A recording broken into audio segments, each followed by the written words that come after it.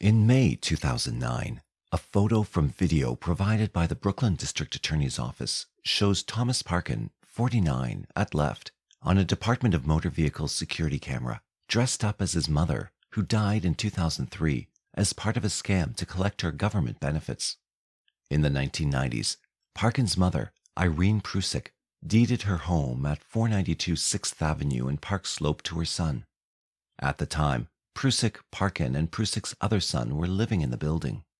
Parkin was unable to keep the home because he did not pay the mortgage, and in January 2003, it was sold to Samir Chopra at a foreclosure auction.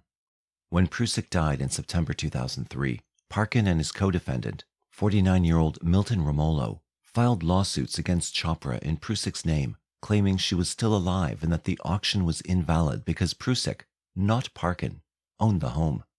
To pull off his pretense, the defendant donned a wig, wore heavy makeup, his mother's red cardigan, and used a cane. The elaborate disguise and Milton Romolo's help, who pretended to be a nephew taking care of his elderly aunt, enabled him to collect Irene Prusik's government and rent subsidies. In the astonishing 6-year charade, prosecutors argued that Prusik Parkin, who was already on his own disability benefits, reportedly cashed in his dead mother's payments and collected the rent subsidies on the $2.2 million Brooklyn apartment she had left him. Not knowing prosecutors already were investigating him, Parkin went to the Brooklyn District Attorney's Office in March of 2009 to report that he and his mother were victims of real estate fraud. He claimed his mother owned the home and that the new owner, Chopra, filed false documents and court filings against him. Parkin agreed to arrange a meeting between his mother and investigators at the home. When the investigators got there, Parkin was wearing a red cardigan, lipstick, manicured nails, and breathing through an oxygen tank in an attempt to pass himself off as his dead 77-year-old mother.